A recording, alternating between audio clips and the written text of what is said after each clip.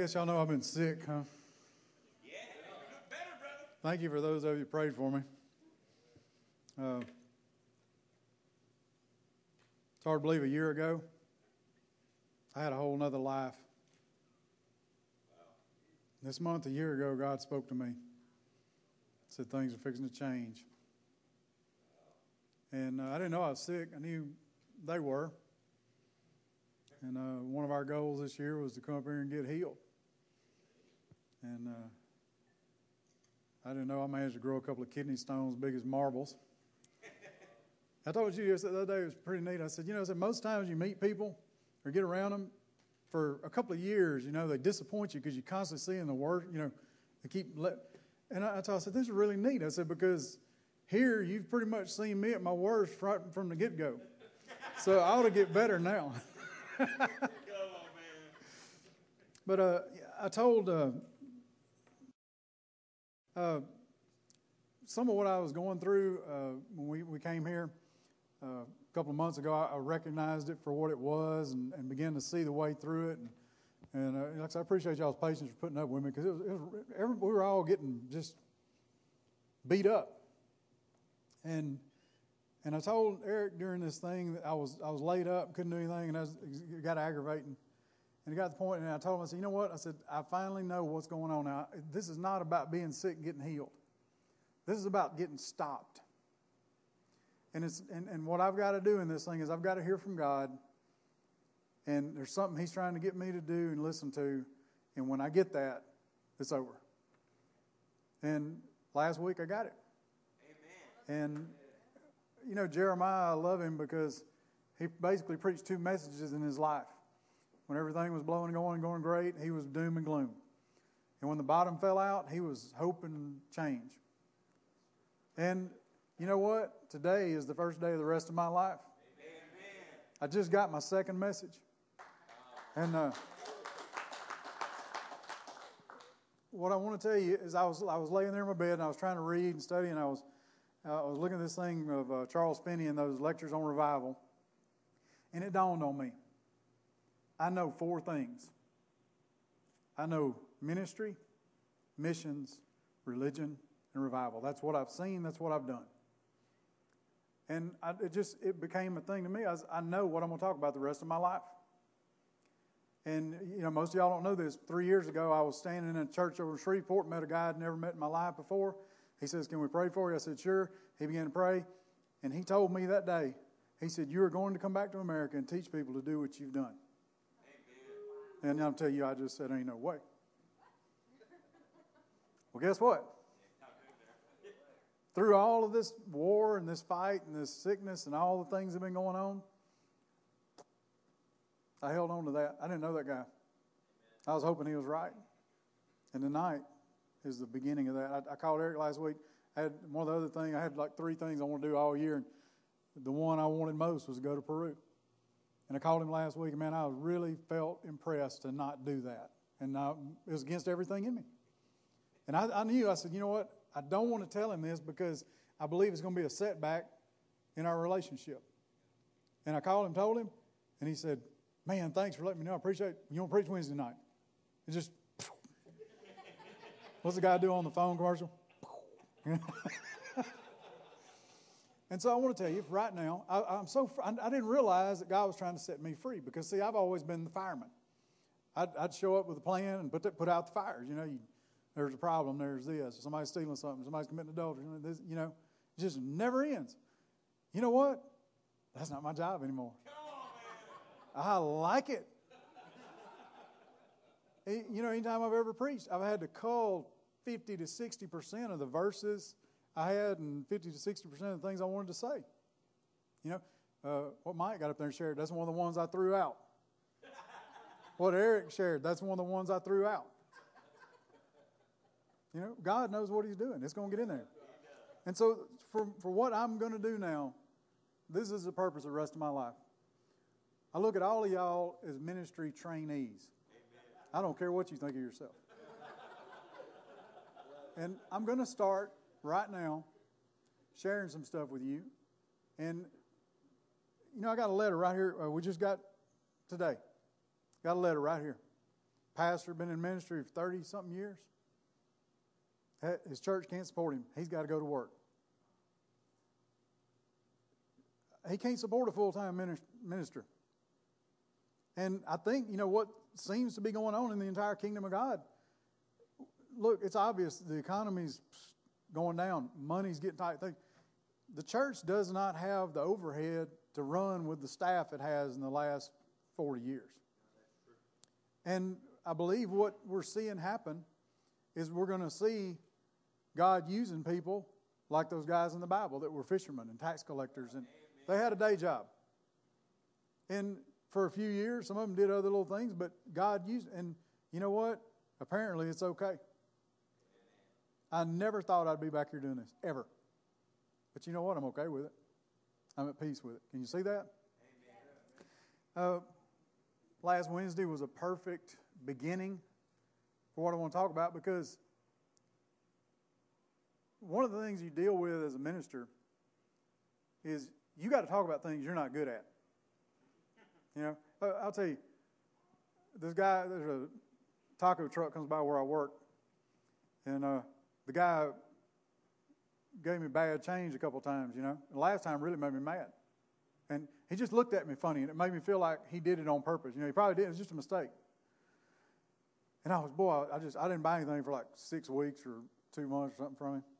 Another day I'm at work, and God spoke to me. God made me so mad.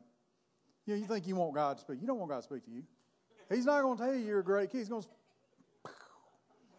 to... he read it. God said, you're holding a grudge against that guy over $1. Oh. It was so humiliating to have to walk back out there and buy my lunch the other day.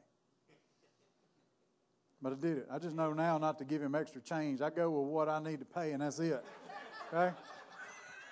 He didn't say I had to trust him. He said I had to forgive him. Okay?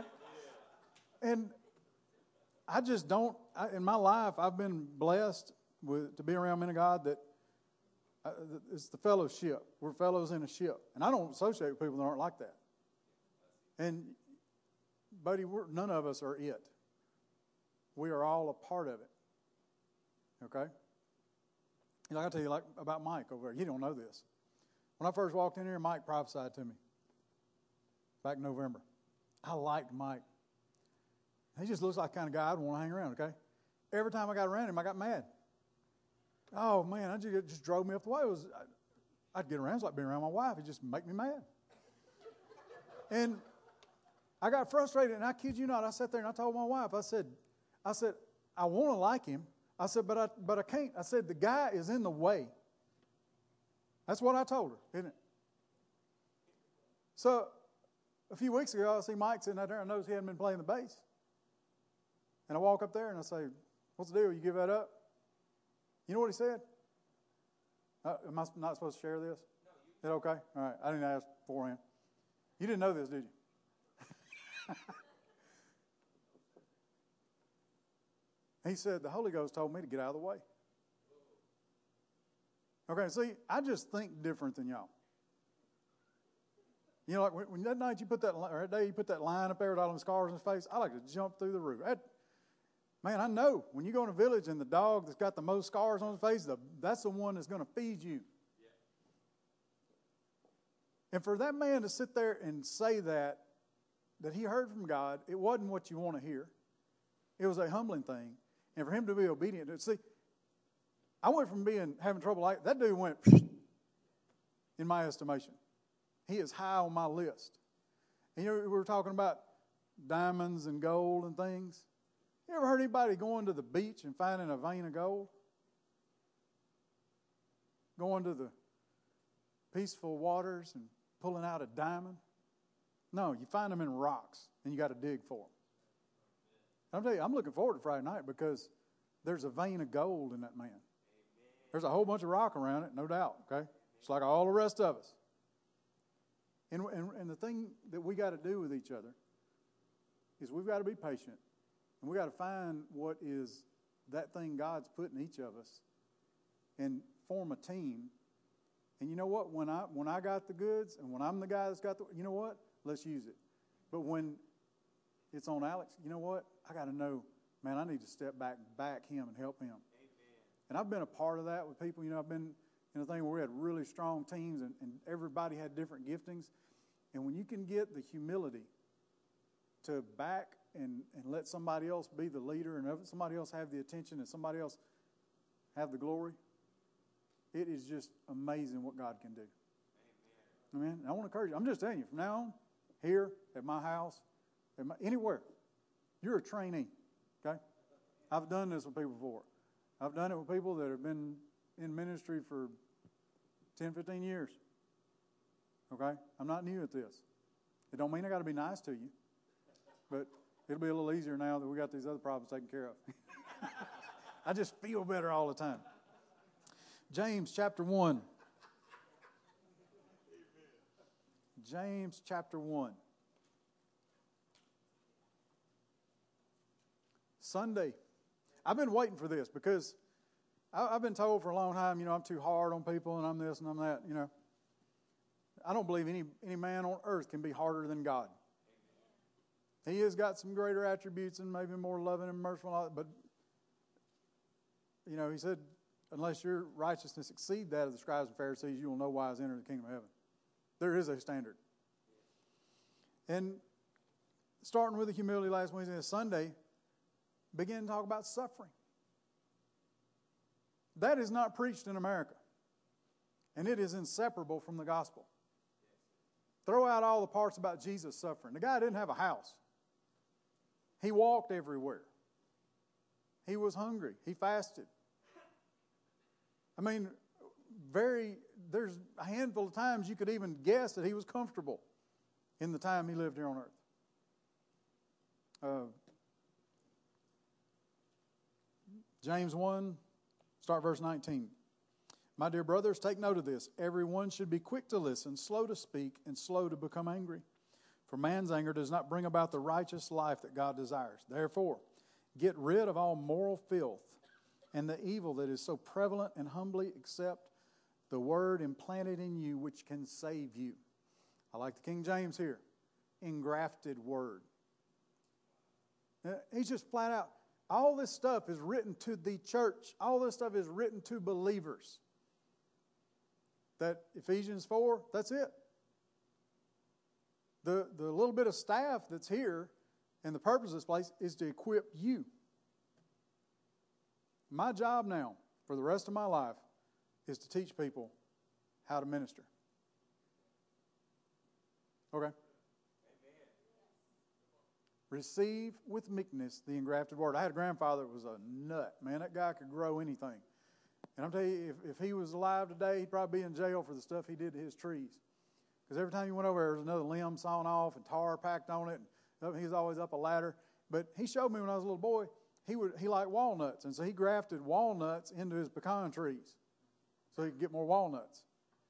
Now, he wasn't going to the store and buy them. You can forget that junk. I think I inherited some of that from him, that hard-headedness. And I never learned it from him, but when we got to Mexico, the brothers, that's how the oranges were grown. And it is not a pleasant process. It is. You take a really sharp knife and you make an incision and you insert another piece that's trimmed like toothpick, and then you got to either pack it with wax or some. If it's a small thing, you can just tear up a little Walmart sack and wrap it. You got to keep the air out of it. And you let that thing go. If you get the air out of it, let it go for a few weeks, the bark will seal back up around it, and that thing will just take off. So what's he saying to us? Clean your life up. Get rid of the garbage in you. That's an ongoing, as long as you're living, that's going to be happening. And receive with meekness. At times I've been mad to be here because, Brother Al can probably testify to this. When you live outside of America long enough, a lot of this cultural stuff you lose.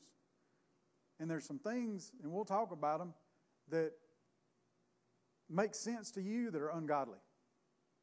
And they don't work in the kingdom of God. I remember years ago, I just read and studied and prayed diligently, and I would hear people talking about what they were going to do in ministry and things. And I remember one time this guy got up to do something, and I went to a fellow I was working with at the time and said, this guy's going to fail. And he said, why do you say that? And I said, because the Bible says this, this, and this. And he said he's going to do this, this, and this. And those things aren't compatible. And I've heard that some of the things that some of you have said. I've heard talk about how you intend to do things or plans you got. And, you know, one of the word studies you should do, this is homework. And I want to encourage you, listen, I might get to preach next year. I'm going to pick, wherever I stop, however far I get tonight, I'm picking it up. This is the rest of my life. I'm going to talk about this, and I'm not going to leave anything out. We're just going to walk through it. So I encourage you, take your notes. You know, maybe one of these days we'll get it put up in a pretty book or something when we get it all together. But, you know, take notes. Set them somewhere where you can keep up with it. There's a few messages I have that I've heard other people preach. I've been carrying around in my Bible for the last decade. Okay? Hang on to it. Because some of you are going to get into, you know, some of you are in ministries now, and some of you are going to get into them later. And I'm telling you, you can use this stuff. It did not come easy. It does not come easy, does it, Matt? You know, just because you become a pastor don't mean your truck's going to run right. Does it? But God's still with us. Amen. Receive with meekness. You got to accept that there's some things you don't know. And you've got to humble yourself and be meek to receive it. And the way it's going to come is with a knife. The Word of God is sharp and quick. So what God's planning on doing with you through me, cut you open, stick some stuff in that can graft and grow in you. And you know what the Bible says? It'll save your soul. I've had to, go over to Hebrews chapter 5. I've just never, I've enjoyed, you know, I got to meet John Wayne when I was a kid. I got to meet Bruce Jenner right after he won the decathlon. I got to meet a bunch of pro football players back then, you know, half of whom are dead now. But in ministry, I've got to meet a lot of the people whose books you own. I've got to be in their churches. I've got to be in their revivals. I've got to minister with them. And I just don't see why anybody should be impressed with a man. So that's why I don't ever mention their names. Because you would take them, you might worship what they say, or you may despise them because of who you think they are. That's not the point. I've had a chance to sit with those guys and ask them just one-on-one the questions. It's been cool. And I'm going to give it to you. It's going to help you. This is not easy. I told you when a few weeks ago. I told you, man, this thing's fixing to change for you. It's going to be tough. Doesn't mean God's not in it. Hebrews chapter 5. I guess I should get over there. Running my mouth. Hebrews chapter 5, verse 13. Anyone who lives on milk, being still an infant, is not acquainted with the teaching about righteousness. What would you just talk about? Cleaning out moral filth. Receiving the word. But solid food is for the mature who by constant use have trained themselves to distinguish good from evil. What I will not do is this. I'm not going to write a book for you. And if you take what I say, or anybody else in here for that matter, for head knowledge to go beat up other people with, you deserve what's going to happen to you. The way it works is you use it. I got a job that, I get to do everything. And when you use tools, whenever a tool is working right, there's a special feel to it. There's a certain sound. Like, I got my grandfather's sharpening stone. And, you know, every knife, every type of knife and thickness of blade's got a little different angle on it. And I'll sit down here one evening and I'll get all the knives in the house out and I'll sharpen them. And woe to the person who uses them next. People come over to our house, grab a knife, next thing you know, they're bleeding, running to the bathroom. Okay? They're sharp. Okay? But when you're sharpening a knife, when you get that angle just right and you get that thing going, man, it gets a drag to it. It makes a different sound. Right? And nobody can teach you that. You got to get some knives and scratch them and figure it out for yourself. You can talk about it. Spiritual things are that way. Ministry is that way. I'm one of these kind of people. I like to read and study and dream about and think about and do it in my mind 1,000 times because I want it, whenever I do anything, I want it to be perfect the first time, and it never is. It just drives me nuts. Okay? You're going to make a lot of mistakes. Most often, you will do the wrong thing the first time a situation presents itself. The first time a demon-possessed person just goes berserk on you, you're probably going to mess up and do the wrong thing. Yeah. Get over it.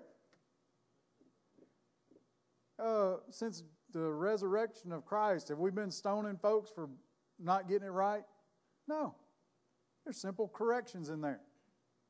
The gifts and things that you see manifested in this body, how many times have you heard teachings on them? I haven't heard hardly any. I've heard vague comments about scriptural references just to, for people that don't understand. Hey, this is what it's in the Bible. That's all I've heard. But no matter how much you observe it, how much you're around it, you can't do it. And when you start doing it, you're probably going to get a little overzealous and make a mistake. Guess what? Big deal. You're not going to bleed getting it fixed. I'm just telling you, for me, this probably goes in another segment, but I'll just tell you. To me, it's easier to minister to a woman than as a man. Because women are more emotional and they're more interested in being maintained. Does that sound good? Does that sound politically correct? A woman wants to be fixed. Men are hard-headed, hard-hearted, and don't want anybody to tell them what to do. So it's just naturally easier to minister to a woman. It's easier to get her to respond to the Holy Ghost and things of God than it is a man. Now, that being said, if you're a man, okay, look, thank God we're all attracted to different kinds of people, okay? But, one of the things that goes on is if you're a man and a woman's up there and you start, you've got to separate, you got to realize, look, is this God or do I just want to talk to her? And that is a natural, that's a thing that's got to be dealt with in you. And, man, it's scary sometimes. I never want to be an offense in that. I never want to be one of those stories where people say, this guy come up and told me all that, he's just lying out his teeth. I want to be right. And I believe God expects us to do things out of a pure heart, but it comes to the point where you have to do it. Amen. You have to witness. You have to speak. You have to go on, yeah, you could be wrong. The trick is learning how to not be. You don't have to be perfect. You have to be obedient. Amen. Right? It's fun. It's fun when you go up and tell somebody they're fixing to have a baby and they don't know yet. It's fun watching them scratch their head. The other day we were sitting over at the house and Larissa and Suzanne and I were talking about something about messing with people's minds. I'm not going to embarrass you. And Larissa kind of took something as a challenge, and she said, what do you mean? And she turned to me, and she said, tell me something about me. And I just looked at her, and I made a couple comments. And she asked for a couple clarifications, and I gave them to her. And all of a sudden, she got real quiet, and she said, well, I don't want to talk about this anymore. Okay. I'm not playing. Okay? Just because you see something doesn't mean you have to say it. But it does help you deal with things. I remember being in Mexico, man, we used to have church, there was a time I was going to 108 villages, services, home meetings, Bible studies, and visits. Man, busy. There was no time for sleep. Everything. We didn't eat so we could put money in a gas tank. That's it. We just loved it. Don't regret 1 minute of it. Had a blast. There's times it'll be like that. I don't even remember why I was telling you that now, but let's go to Psalm chapter 25. I've never in my life not been in a hurry doing this. This is so much fun. Can you tell I'm relaxed? I'm at peace. I love this. This is on the wall back there. So you ought to be able to remember it. Psalm chapter 25. I'm going to have to get moving. We ain't even got to the introduction yet.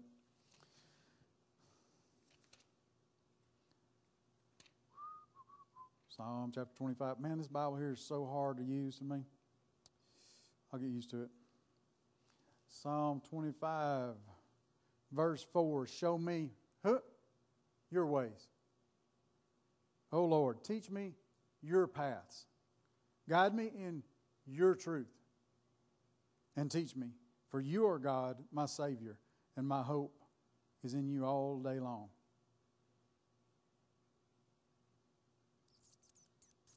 Whose way is it? His.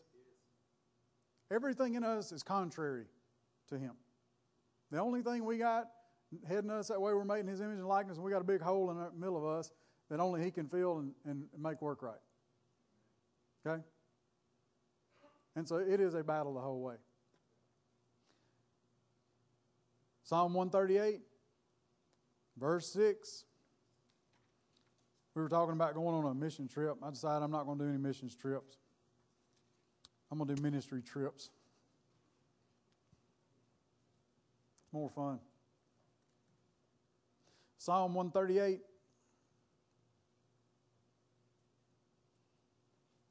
Verse 6. Though the Lord is on high, He looks upon the lowly. The proud He knows from afar. Though I walk in the midst of trouble. We had something really bad happen last week. My dog bit somebody for the second time. I thought everything was over. No, the devil's got to get my dog too, you know. So the phone rings, and just mayhem. And I don't know what it is about me. You know, that night we were sitting there, and I looked over at Judy, and she's just laying in the bed, going. And you know she's going to say something. I should have left, should have walked outside and done something else till she went to sleep. I had to ask her. What? And my loving wife looks over at me and she says, I'm going to tell him. She said, I don't understand how you can be such a jerk most of the time, but when something bad happens, you know exactly what to do.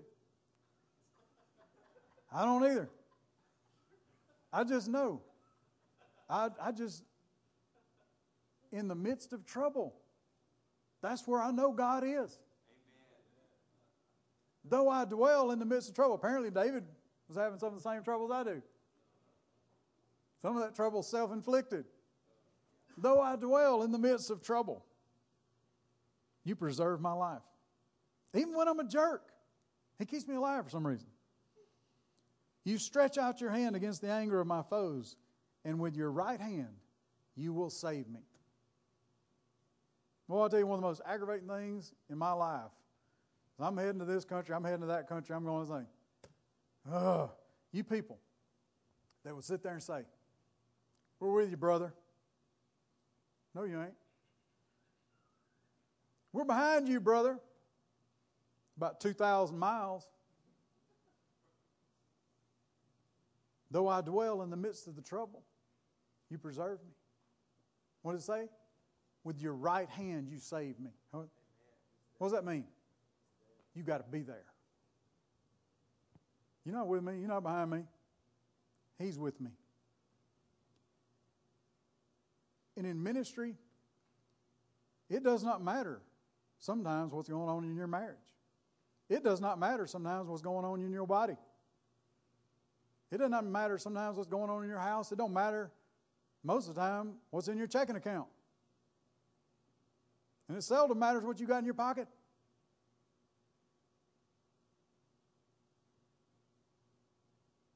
What did Jesus... I'm thinking here. Those guys in Acts didn't win the lottery. They just oversaw one of the greatest moves of God on earth up until that day. 3,000 people get saved. They go to the temple to pray. Well, they ain't got a dime to give a poor man. You see, one of our problems comes out of our culture is that what you see as someone's need is what you believe in. And sadly, most of us believe more in money because that's the most obvious. You think, well, if they just had money, that'd fix everything. I won't. Some of you believe in America. You just believe, well, if they weren't in Russia and they were here, everything would be okay. They hadn't given some money. Man, Who's your God? They said, silver and gold have we none. But you know what? I want you to get up and take a walk. That's fun. It's scary praying for sick people. I can't remember how many of them I sat there and watched die. I got where I wouldn't touch them. I thought I was killing them. I'm not kidding you, man. I got there one day. I went to pray for this. I don't know, maybe somebody, I don't remember. Something serious. Something I didn't want. And I just stuck my hand up there. Oh, Lord, would you please touch this woman? Once again, God spoke to me. He said, you touch her, and then I'll touch her. Well, God, I got a pretty record about the last 10 of them have died. You know, I don't want to kill her. You're going to deal with disappointment. Get over it. Amen. I'll never forget, we were in Africa. My wife's over here. She's about dead. Got a tumor like a volleyball getting cut out. You know, ultimate failure in my life. We were at a conference, a bunch of big shots. As a matter of fact, I saw one of them on a billboard the other day. He's going to be here in Houston. And me and one of my coworkers there, we were the lowest level ministers in the whole place. You know, we were just basically bodyguards. And I don't know I missed it somehow, but I'm telling you, these guys at this whole conference, man, there would be thousands of people in the service. We'd start in the morning and just build all the way up in the night. There'd be thousands of people in there. And these guys would all get up and preach, and they would call me and this other fellow up and say, y'all do they would do all the preaching and the altar call, and then they would just turn us loose praying for everybody. Man, it's fun seeing 250 people give their lives to Jesus at once. Amen. It's fun seeing people instantly healed in front of you. But it doesn't start. Not often the first time you try it. The anointing is something you got to seek. It's something that's going to cost you. I'm not going to go there, but Hebrews 5-8. Jesus, perfect Son of God, learned obedience through what? The things that he suffered. And so we got humility and we got suffering. That's been a whole week going up to here to get this started, right? Yes. Now, I remember being in school and it was in English, they were teaching us about interrogative questions, right? Who, what, when, how, where, why? I think the Bible, didn't God say something about us being backwards people? Eric told me when I got here, told me back in January, he said, look, start getting some stuff together. And this is what was kind of in my heart to do. And I'm telling you what, I've been looking at it for 6 months. Nothing.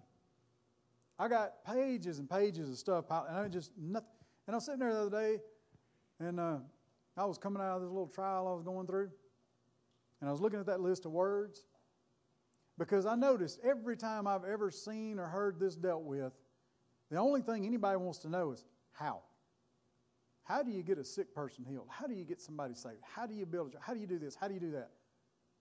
You ever heard the word Methodist? Methodism? It's a way of doing something. And I got to thinking about it. And I looked at the last word on that list was why. And I flipped that thing around and put that down first. And I'm telling you, it was like you blew the dam.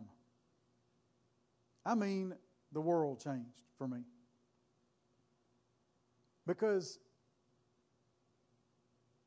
when Dr. Cho, when the cell church exploded, ministers from all over the world made the pilgrimage over to Mecca to see. All they want to know is how. Now you got cell churches everywhere. Who else has got a church of over 100,000 people? What are they, 800 or something now? Okay. Who else has that worked for? We went to Brownsville, to the revival down there, and I heard Pastor Kilpatrick get up and he would tell the people, there'd be thousands of people in there, people from all over the world coming to hear this, and he would say, look, don't try this at home. It sounded arrogant, but it wasn't. Because what God always wants to do is a unique work. Amen. What God wants to do here will not be exactly like Korea or Nigeria or South America or Toronto or anywhere else on earth. He wants to do a unique work. He wants to do something special. And there may be some similarities, but the way everyone I've ever been around got it, they got on their knees, they got on their face, they sought God till He came. And we'll cut that trail again in a minute. It's hard. You don't recognize it when it happens. Very few people. Most of the time when God does something, if you figure it out in the next 3 days, you're doing good. It should be that way. I heard someone say one time, if you can explain everything about your spiritual life right now, you are a pitiful human being. If you don't have some unanswered questions, you're not even trying. You know? Ooh, that got quiet. Okay, let's see. I remember years ago picking up a book by Watchman Nee. You ever heard of him? Yes. There's a statement I've never been able to forget that I read him say, or that he wrote. He said, we cannot serve Christ according to the principles of Satan. I don't suppose I've seen a better example on earth than here in Houston. I remember we would come through here for the last 20 years, and I remember places I would go fishing in pastures are now subdivisions, and I can't find the ponds anymore. They kill my fish. Here you can see nothing grows. A community is built. It has all the stores, has all the houses, all the schools. They open the gates and things up and running in a year or two. And like you talked about the other day. Oh, brother, we just passed out pamphlets and 2,000 people showed up.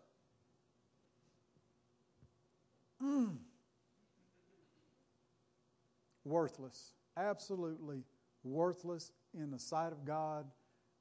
Worthless to heaven. Worthless to man. Worthless to the community. It is death. I've watched good, solid people get a vision, go work in a place for 30 years and just have what's in this place tonight. And another guy come to town, pass out flyers, and have 3,000 people the first Sunday. Something's wrong. If it comes that easy, I don't want it. I don't want to be near it. God doesn't do things that way. I think it was Psalm 127:1. Unless the Lord builds the house, they labor in vain that build it. You know, we talk about the prophets. I hear people all the time, I've studied this and I don't understand. I've never heard anybody talk about this.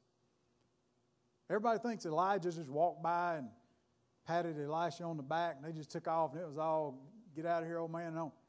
There's a period, they believe, between 15 and 25 years that those two guys walked together that there's not a word written about.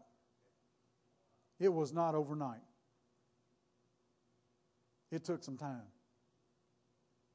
If it took you 15 years from today to get your first miracle, I don't imagine anybody would want to sign up for that.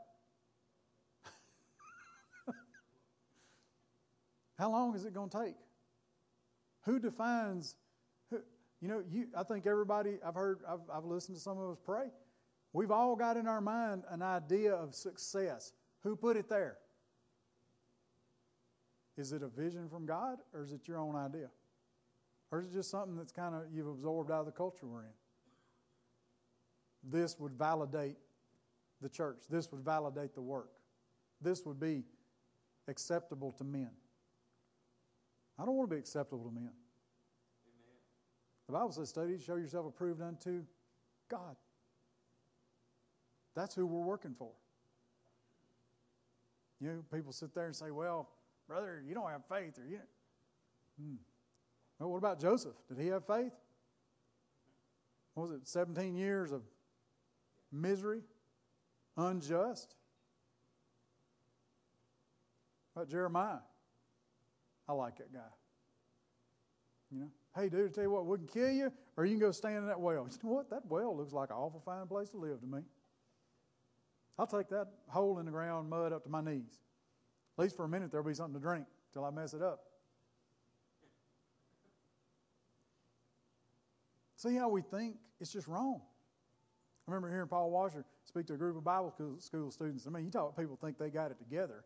It's Bible school students. They can debate and argue and prove anything.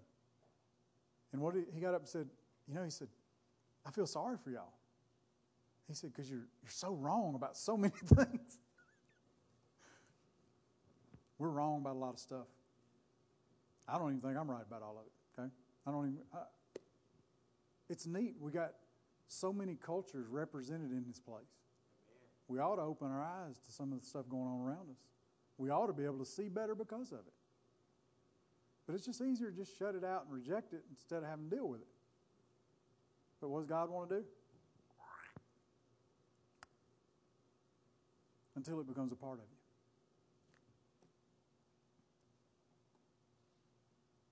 You should study the word reasoning.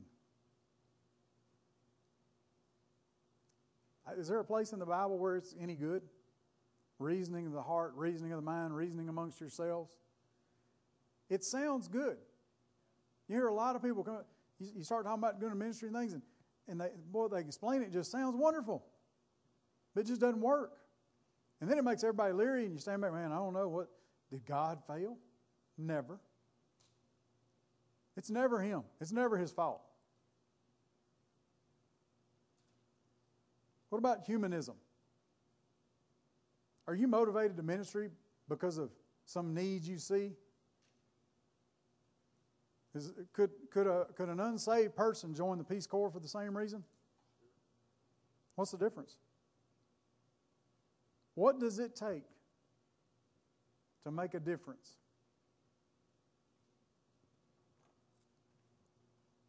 One of the greatest detriments and obstacles we have as Americans is our freedom.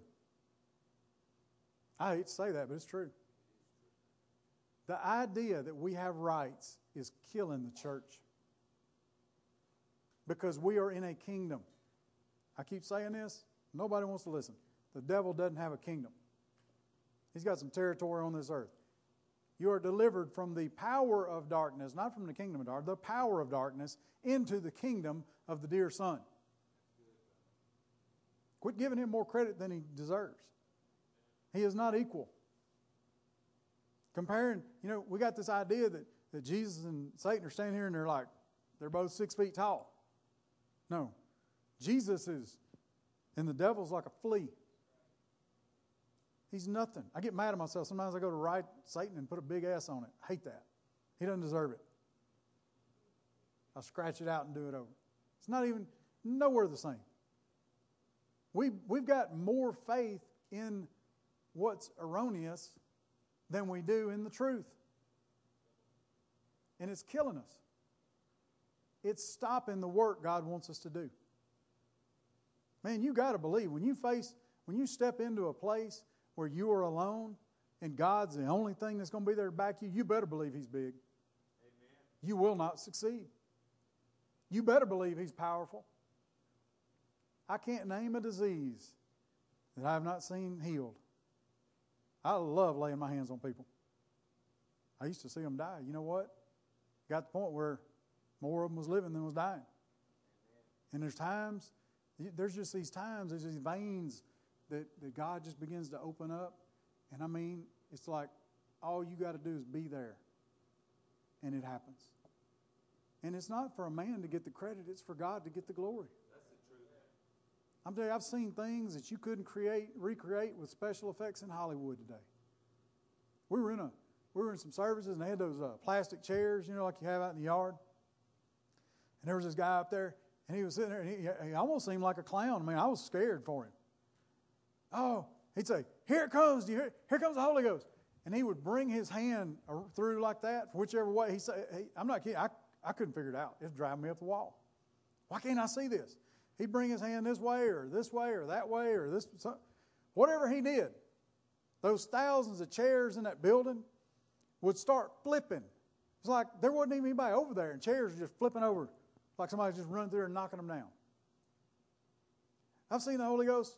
Listen, we've been in places, thousands of people packed up in there, and you'd step up to the front of them, okay? And you'd go to put your hand on the first one, And I'm telling you, you could take off running as fast as you wanted to, and you couldn't get to the back before the last one hit the floor. Sometimes it's like that, you know, that goo the cops got that they shoot and just sticks you up and you can't. What was that on Incredibles too? Remember that thing? You got shot with all them little tar balls and you just stuck. Man, I've seen things. You step into a crowd and start praying, and I mean, next thing you know, you're just stuck. You're so buried in bodies. You can't touch anybody. You're just stuck until enough people move. You can get your feet out and walk away. It's fun. I had a pastor friend told me he went to Africa on a trip. And you know, he's nobody. He's not a name that you've ever heard. And he told me, he said, Jay, he said, we were over there in Africa. And said, and I'm just up there, you know, and these guys called me. And they said, hey, look, we want you to pray for people to get the Holy Ghost. And he was scared to death. Thousands of people. He said, I've never done this in my life in a big setting. It's always like one person, you know. What do? See, most of the world isn't like America. Most of the world doesn't care what your name is. If they see one of these in your hand, they're going to give you a shot. They're going to grab your hand and stick it on their head and see what happens.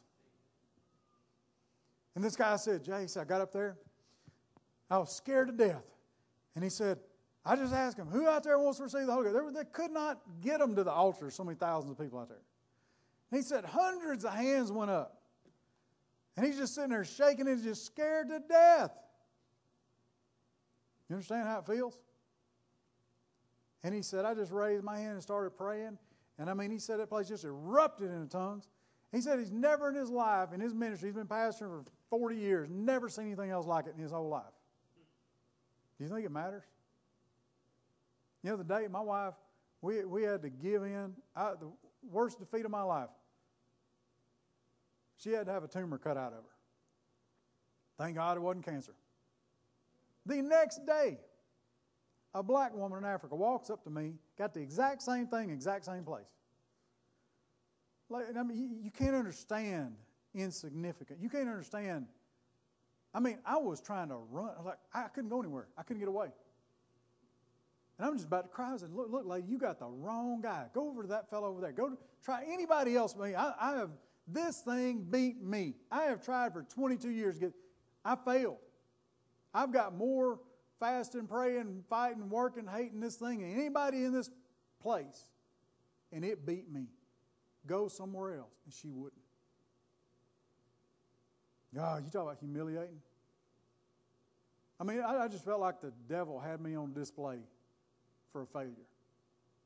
I couldn't get her to go away, so I prayed for her. Next morning she comes back, guess what? Tumor's gone. Thank you, Jesus. I can't tell you what it's like the first time you lay hands on somebody in a wheelchair and they get up and walk off. Because I didn't see it. That made me so mad. I felt so ripped off. I felt like God let me down. Been wanting this so long. Me and a guy walked down the aisle one night, Muncie, Indiana, never forget it. And there's a guy there in a wheelchair, and we laid hands on him, and there's a whole bunch more people to pray for us. You just give him a minute and go. We made the burger run that night, get back to the hotel, and everybody's talking about this guy getting out of his wheelchair and walking. I'm like, wait, man, I wish I'd have seen that. And they said, idiot, you the one prayed for him. What? They said, yeah, right after y'all stepped past the chair, he took off the other way. Ah! That's what God wants to do with you. You remember in the Old Testament, them guys were prophesying? And you remember them folks coming there, oh man, we need to shut this down. What did Moses say? Oh, to God that all his people were prophets. And now in this Newer Testament, that's exactly what he's put in. That we are all the ministers. Paul said it clearly. We're all the ministers. I tell you what, let's jump on down here. I want to get to something. Matthew chapter 4. Okay. Thanks to Eric covering all that ground last Wednesday and Sunday, and him and Mike covering it. We're through the introduction now. That's where I want to start. Ready to start? Yeah. That don't mean I'm going to keep here till midnight. This is where I'm going to start. Matthew chapter 4. I love this. Verse 1. Jesus was led by the Spirit into the desert to be tempted by the devil. After fasting 40 days and 40 nights, he was hungry. Wasn't that cruel? I loved it. Sunday morning, Eric had to talk about steak. Well, my wife heard from God because she got off work early. And I was walking. I left prayer, walked back over. I was walking up the driveway. I heard this little horn coming up the street. And then I was sitting there thinking, you know what? I'm going to ask Judy if she wants a steak for lunch. This is before service. She pulls up. Guess what? I got off early and went to the store. Look here, boy. Big old, oh, yes, ribeyes. They was good. Man, I tell you what, you talk about food on a Sunday morning, people squirm worse than you talking about sin. They will. You talk about fried chicken, people, you talk about sin, they go to sleep. But I was ready. He didn't get me. My steak was waiting at the house. Thank you, Jesus.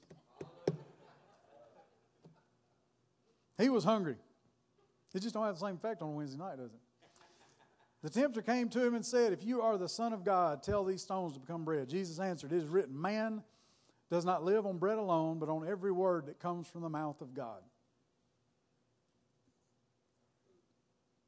Then the devil took him to the holy city and had him stand on the highest point of the temple. If you are the Son of God, he said, throw yourself down, for it is written, he will command his angels concerning you, and they will lift you up in their hands, so that you will not strike your foot against a stone. Jesus answered him, it is also written, do not put the Lord your God to the test. Again, the devil took him to a very high mountain and showed him all the kingdoms of the world and their splendor. All this I will give you, he said, if you will bow down and worship me. Jesus said to him, away from me, Satan, for it is written, worship the Lord your God and serve him only. The devil left him. Angels came and attended him. You probably already know this. If you don't, you're going to study it on your own.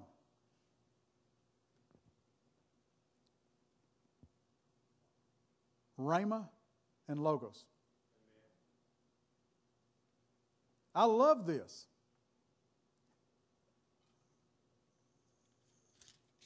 A lot of the great preachers of our time have done us a great disservice with their little quips.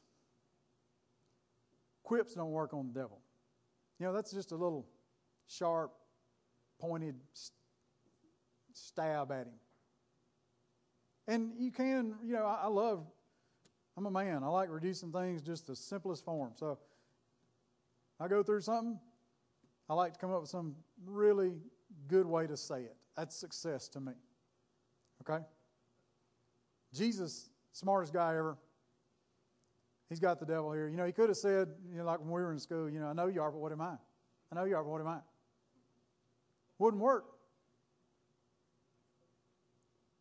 He said, it is written, man does not live by bread alone, but every word, every rhema that proceeds out of the mouth of God. Now I want to ask you, why do you want to be involved in ministry?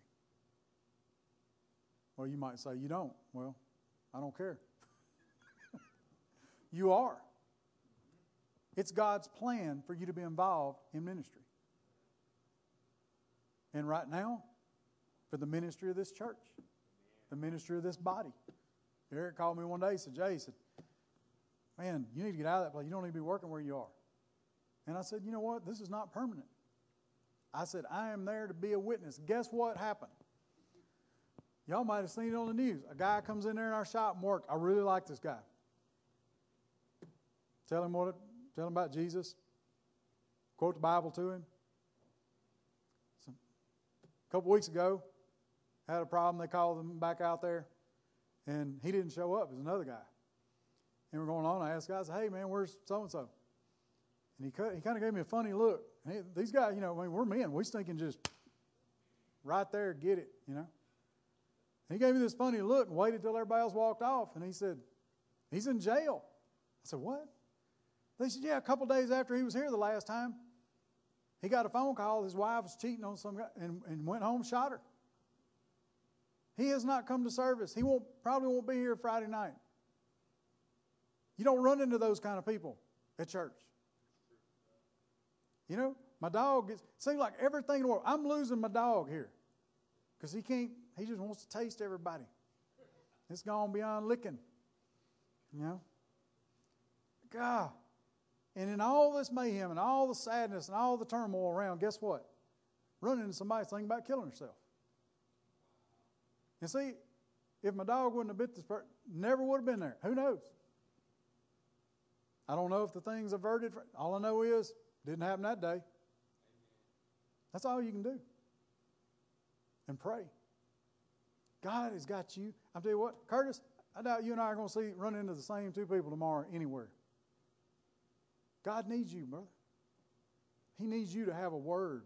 He needs you to be sensitive. He needs you to be I'm telling you, it's amazing the way God will use you sometimes, give you a funny way of saying things. I knew a man, he was on the streets of Indianapolis witnessing to people. He said he walked up to a guy and he said he never in his life said this to anybody. But he looked at a fella and he said, "Mister, you need to surrender." The guy had 3 federal warrants out for his arrest. He listened.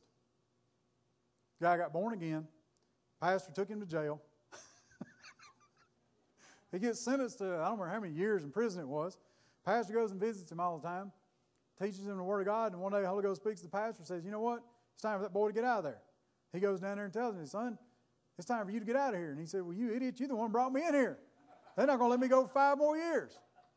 He said, "No, God wants you out of here." They prayed. Guess what?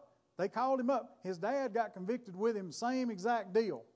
They called the son up. He's a grown man. He's over 18. He's somewhere in his 20s. They called him out, let him go on probation, and left his daddy in prison to rot. You never know. You never know. It matters. Man, what is there better than to let God use you?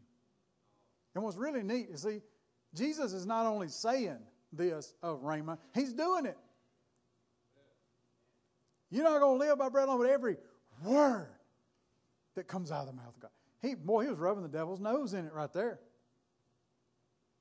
You know, I was born, you don't know this, I'm so old. I was born before they invented plastic. And I guess, I don't know, we were kids. Yeah. The reason I'm telling you that is the fact that I got an old cigar box. When I was a kid, that's what you put everything. I don't know who smoked all the cigars. But somehow we got those boxes. And I got a cigar box full of letters that she wrote me. When someone's speaking to you, it's like Rhema. You hear it. It's right there. When somebody writes something, it's called logos. All right? The neat thing about written is, man, that's the way the Bible is. I can read the words of Paul today. I never heard him speak. I can read his words. Jesus, hear him sometimes. Sometimes not as much as I like, sometimes more than I want to. But the written word passes time.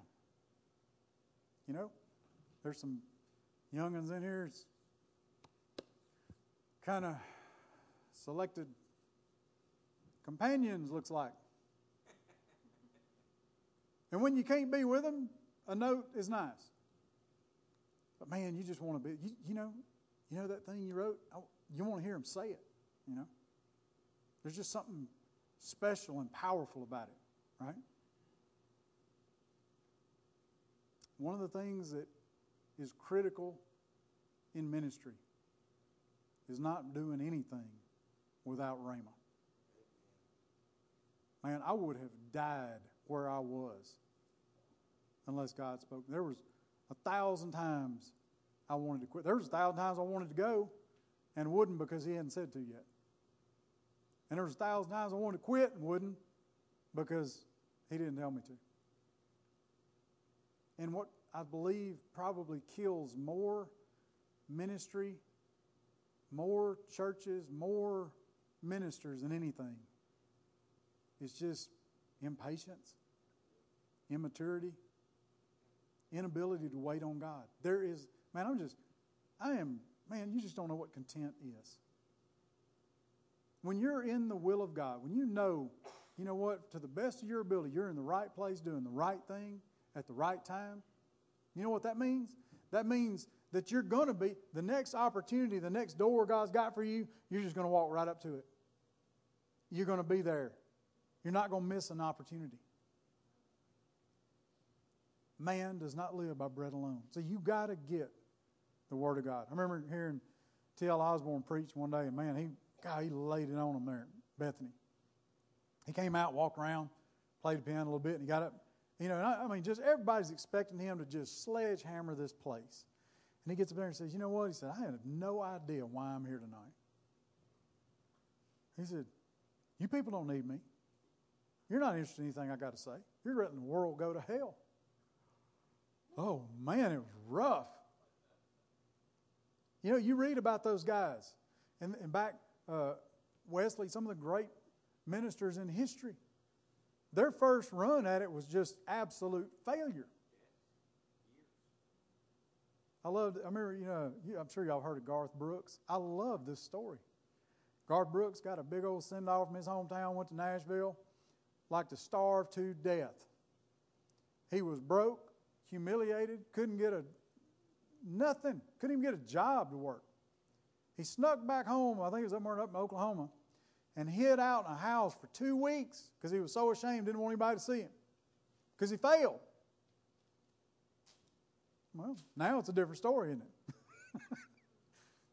I don't know, man. Been married a couple times. I don't know if that's a good... It's not always going to work out how you think. But God is always going to be with you. You see, we believe... See, God is trying to prove to us. And you know, one of these days, my next step is Deuteronomy 8. Affliction. He's going to let us go through it. You know what? That stinking green truck out there, that stinking white truck out there,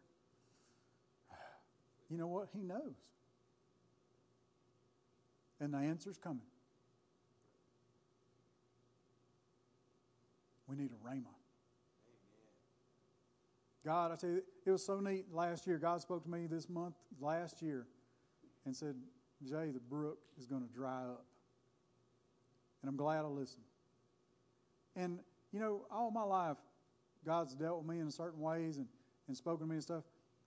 But for nearly a year now, I'm not kidding you, I've been stopped up. Not just that way. I called a guy I knew over in Louisiana, and I was a man, I said, got these kidney stones big as marbles. And, you know, and he said, well, I said, your flow is stopped up. No joke, man. But it was a physical symptom of a spiritual problem. And when that got taken away, this is the way I'm used to. God speaking to me and showing me stuff and sharing it. And you know what? For the last year, it hadn't been that way. I've had to walk, and absolute strangers walk up and tell me what to do. And I've had to trust God that that was right. I just knew it was right. And we were talking the other day, you know, had we gone through what we've been through in the last year without God telling us anything, I probably would have killed myself. Really. I would have thought, I have just so royally messed up that He's absolutely rejected me. But do you know what my wife was sitting there and said? You know, it's just so neat that the Holy Ghost told us every step of the way what to do and just walked us through it. And we're sitting here now on the other side of this thing just at perfect peace, perfect contentment. It's wonderful. There's no telling what's going to happen next. I don't care. He brought us, you know, that old song, I forgot who used to sing it. He didn't bring us this far to leave us. You know? And I'm just telling you, folks, man, the longer I live, the more excited I am at how God leads me through life.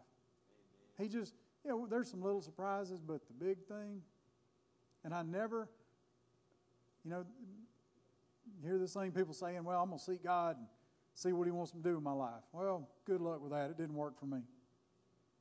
But down the road now, I see what He's done in my life, and so I can see where He's been leading me. And I'm telling you, it's just the funnest thing on earth. You know what, you guys, I'm excited for y'all. Y'all have, buddy, you've been running around with your hair on fire and working like nuts stuff. And you know what? Get after it. have a blast. Give it all, man. One of the guys I worked with was talking to him one day. He said, hey, man, you want to go out and get something to eat or you want to rest? And he said, man, we're going to rest in the grave. Let's go. That became our little saying. You want to do this? No, rest in the grave. Come on.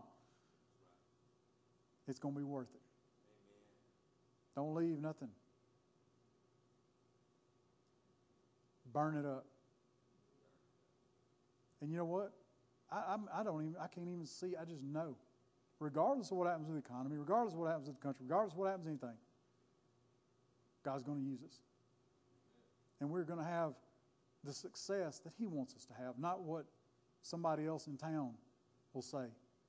Because all that matters when it's over is that we can stand before Him and He says, well done. So, I want to encourage you. Start taking this a little more seriously than you have. Start considering the witness you are where you go to school, where you go to work, where you do everything, where you shop. You know? And be open.